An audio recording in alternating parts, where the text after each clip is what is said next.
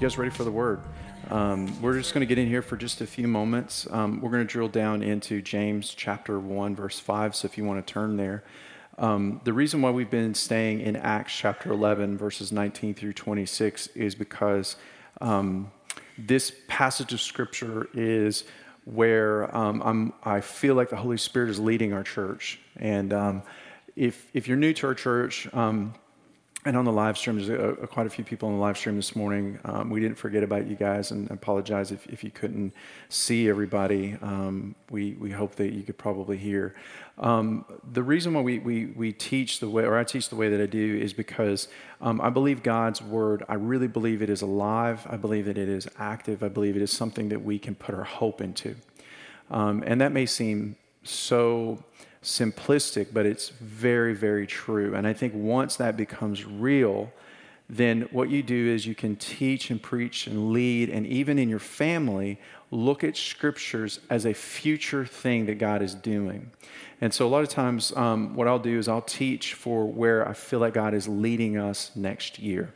So you guys realize, like when we got into the Holy Spirit series last year, that this kind of thing wasn't necessarily happening that often in our church, and now it's just an occurrence. Like I came in, and during relational break, people were just praying for each other, and it's beautiful to see that you've got this one couple over here that's laughing, and you can tell they're really enjoying community, and then literally right beside them, you've got somebody just really praying, and just like you could tell the Holy Spirit is really touching them, and that's the life and the community that you see. The house of God should be full of the Holy Spirit. And the church in Antioch in Acts 11:19, which Joe did a really good job reading this morning, talks about a church that was not perfect by any means. It had its issues, it had its struggles, and it was led by flawed men and women, but it was a church that really was seeking the heart of God. And you see wisdom was being poured out on it. You see that it had a strong voice and a prophetic unctioning upon it. You see that it did have good leaders, men that were full of the Spirit, that they were good men. That more important than being full of the Spirit, not necessarily, but being a good man, full of the Spirit, more importantly than having skill, that they had it all together, but they were a good man. And I think it's very important to have that. But this spirit of the church was beautiful, and what we see is that it was so powerful that really the term Christian resonated first out of this passage of Scripture, out of this church. It was incredible. Churches were planted all over the known world at the time from this church, and that's the kind of church that we want to be. As I dig into James 1, verse 5 this morning, I want to go back to the original verse that I started with a few weeks ago, because I want to come back and I want to add a component to it that really we saw in action this morning. We saw it work, and that is the component of faith. And I want to talk about that for just a few moments.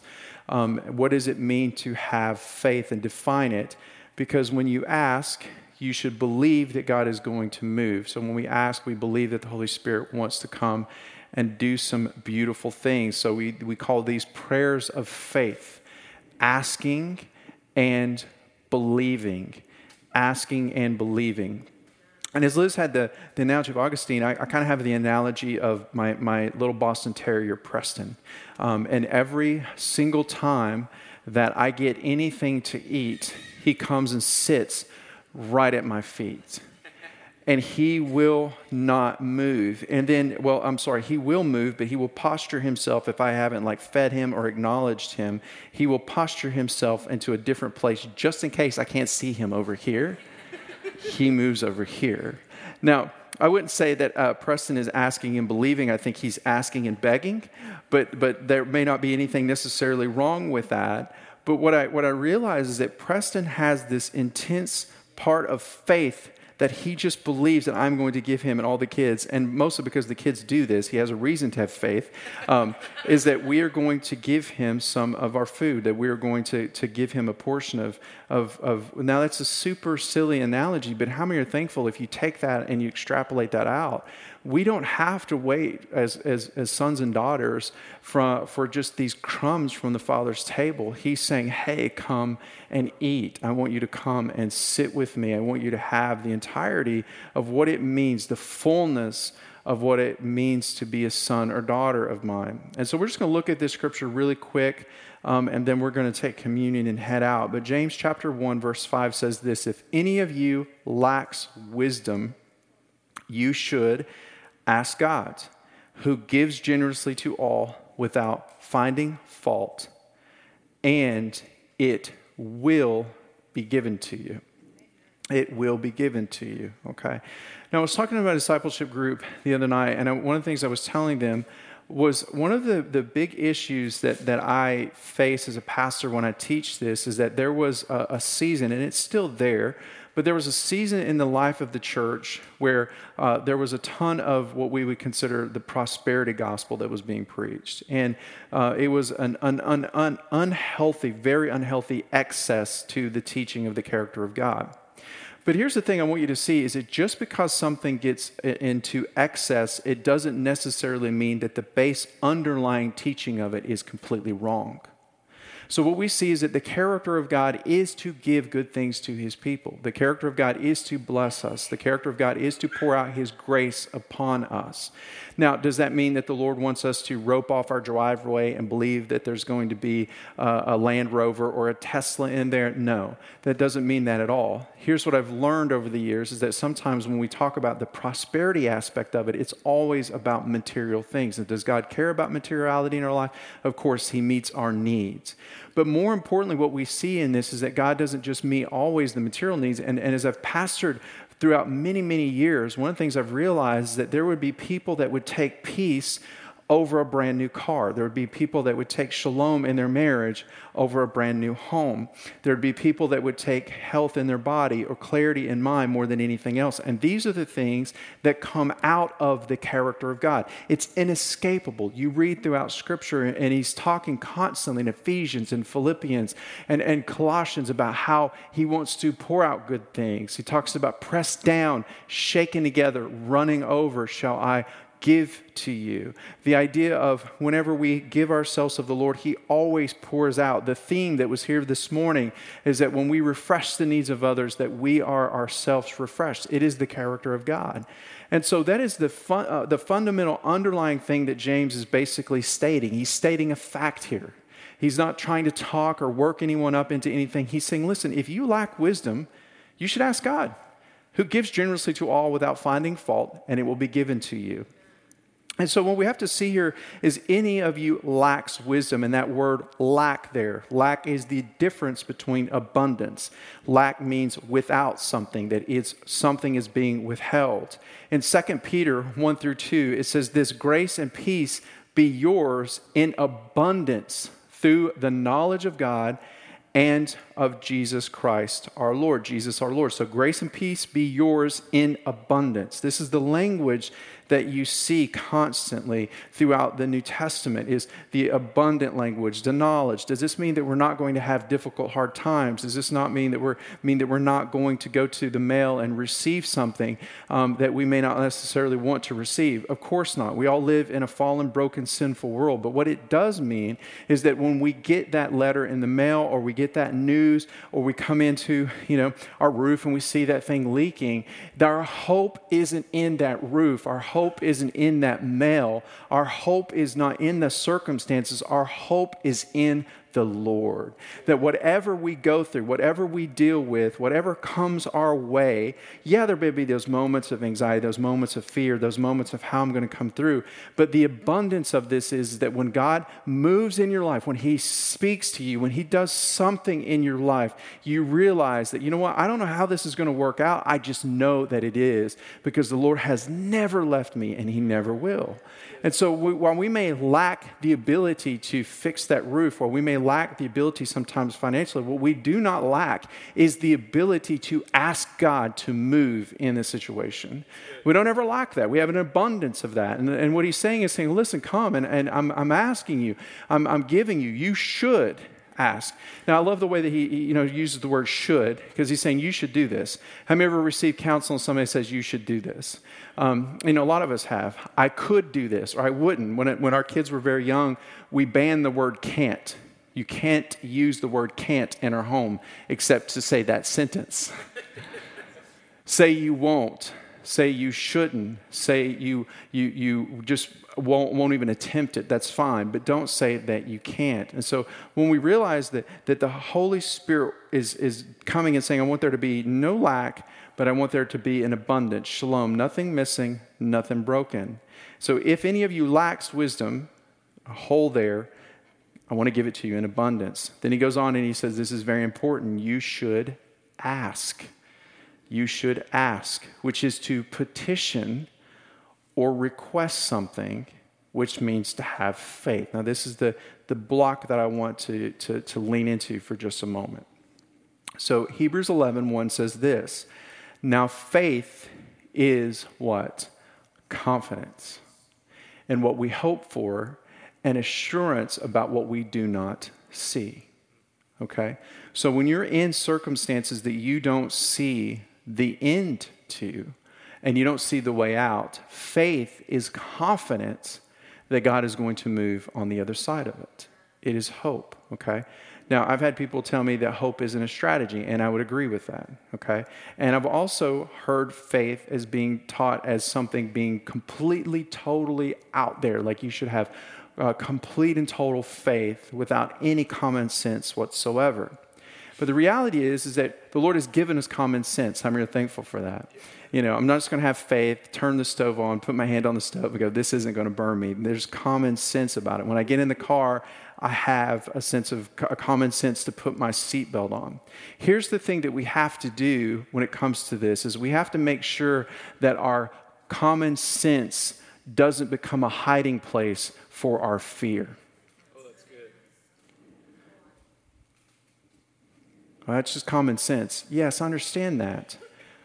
But at the same time, the Lord is saying, hey, on the other end of this, there's faith. And this is the thing that I really, through the pandemic, that I had a lot of folks struggle with was the idea of fear overtaking us.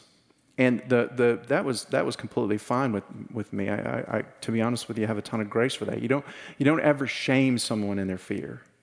As Christians, what you see throughout Scripture, we are to genuinely give them love and to be able to give them a confidence. This is why we need community around us, because community helps establish that confidence in the middle of fear, whatever it may look like. And so whenever you're dealing with this, what you want to see is that, yeah, of course there's common sense, but also faith is defiant toward those circumstances, that these circumstances are not going to take me out because God is going to move on the other side. So faith isn't just hope, it's almost a defiance. You know what I'm saying?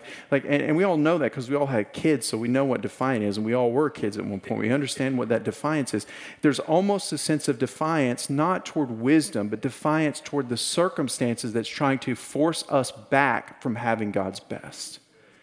And there's where hope comes in. That's where faith comes in. Martin Luther says it like this, that faith is a free surrender and a joyous wager on the unseen, unknown, untested goodness of God. It's a complete and total free surrender on the unseen, unknown.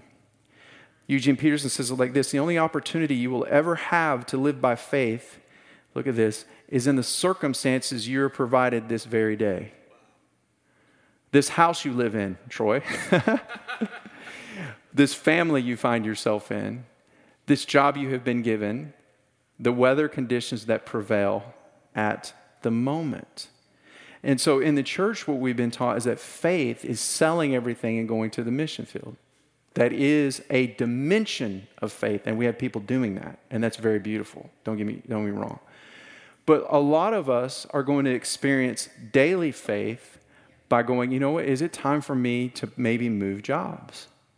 Is it time for us to stop having a mindset that we're broke all the time? Is it time for us to have a mindset that there's always going to be strife in our home?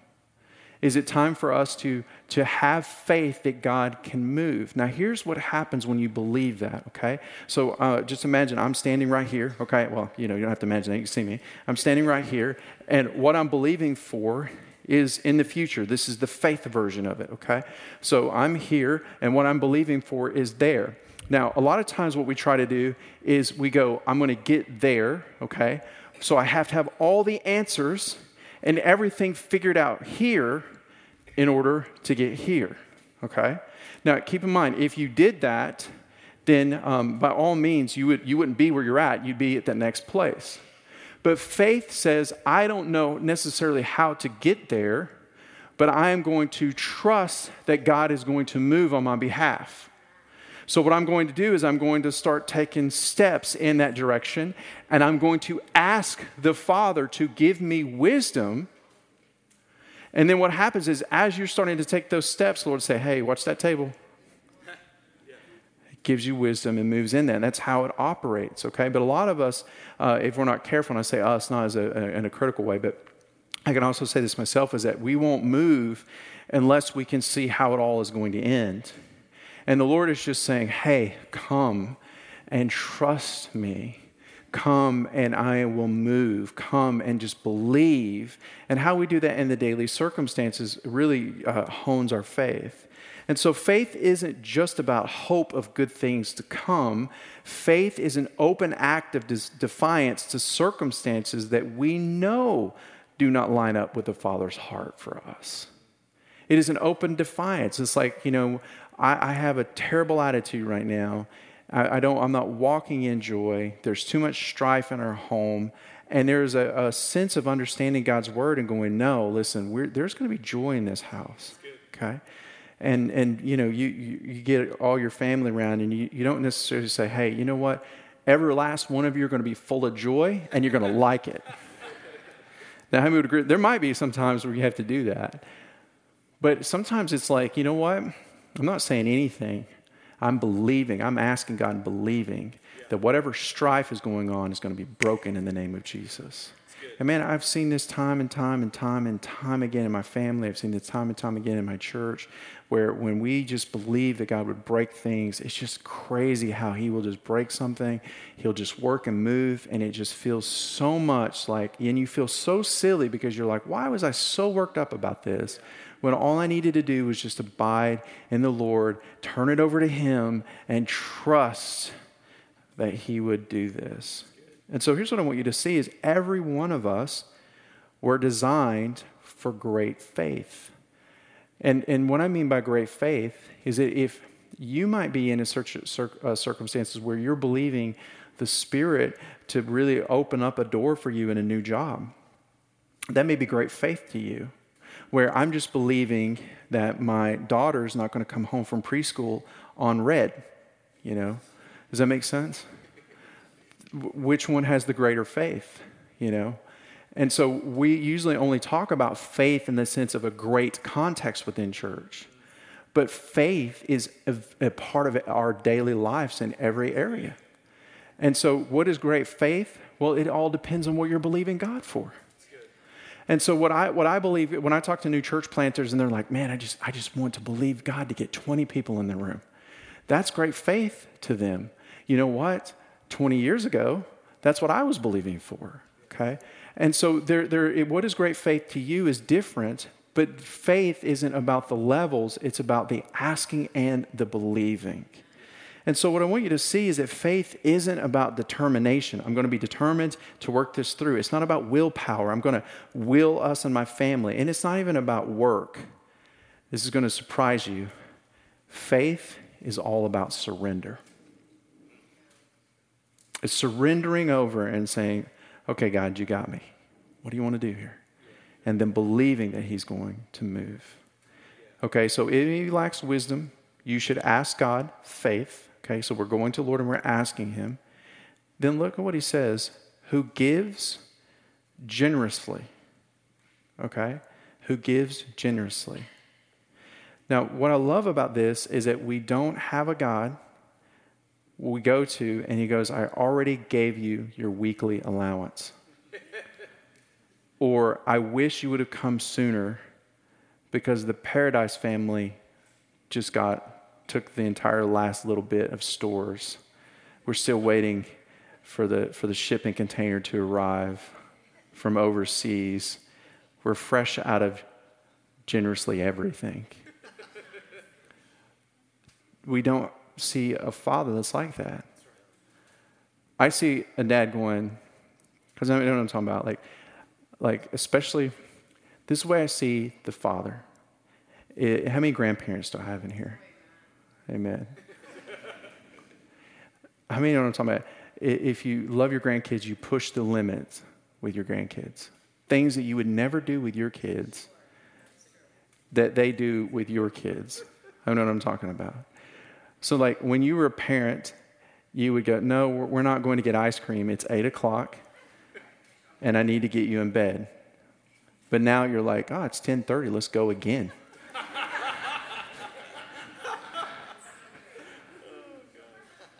Does that make sense? I know it's a silly analogy, but I'm trying to make this simplest as I can because I really want you guys to get this. I need it too. But the idea that the Father doesn't come and say, hey, I'm all out. He goes, here's some. Oh, and by the way, you're going to need peace too. Oh, you know what, man? You know, I'm not going to just fix the roof. We're going to do some sidewalk work here too. That's just how he is. And when you realize that doesn't make you look at God like he's a pinata. That makes you have an affection for him. Because you know, my dad, he loves me. All that other stuff is extra. Makes me want him. So he gives generously, and this is the part that I love, to all without finding fault. You know what's funny?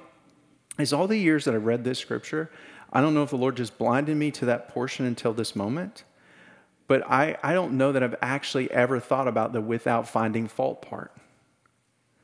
You know? So what he's saying here, James is saying here, he said he gives generously to all without telling you, I told you so. So will you go, Lord, I'm in financial trouble, and the Lord doesn't go, you probably shouldn't have went out and had pizza night the other night. You probably shouldn't have done this, probably shouldn't have done that. How many are thankful that grace is so beautiful? The Lord says, hey, listen, I'm not finding you fault. I'm just going to give you what you need in order to overcome this. Man, the grace of Jesus is so beautiful.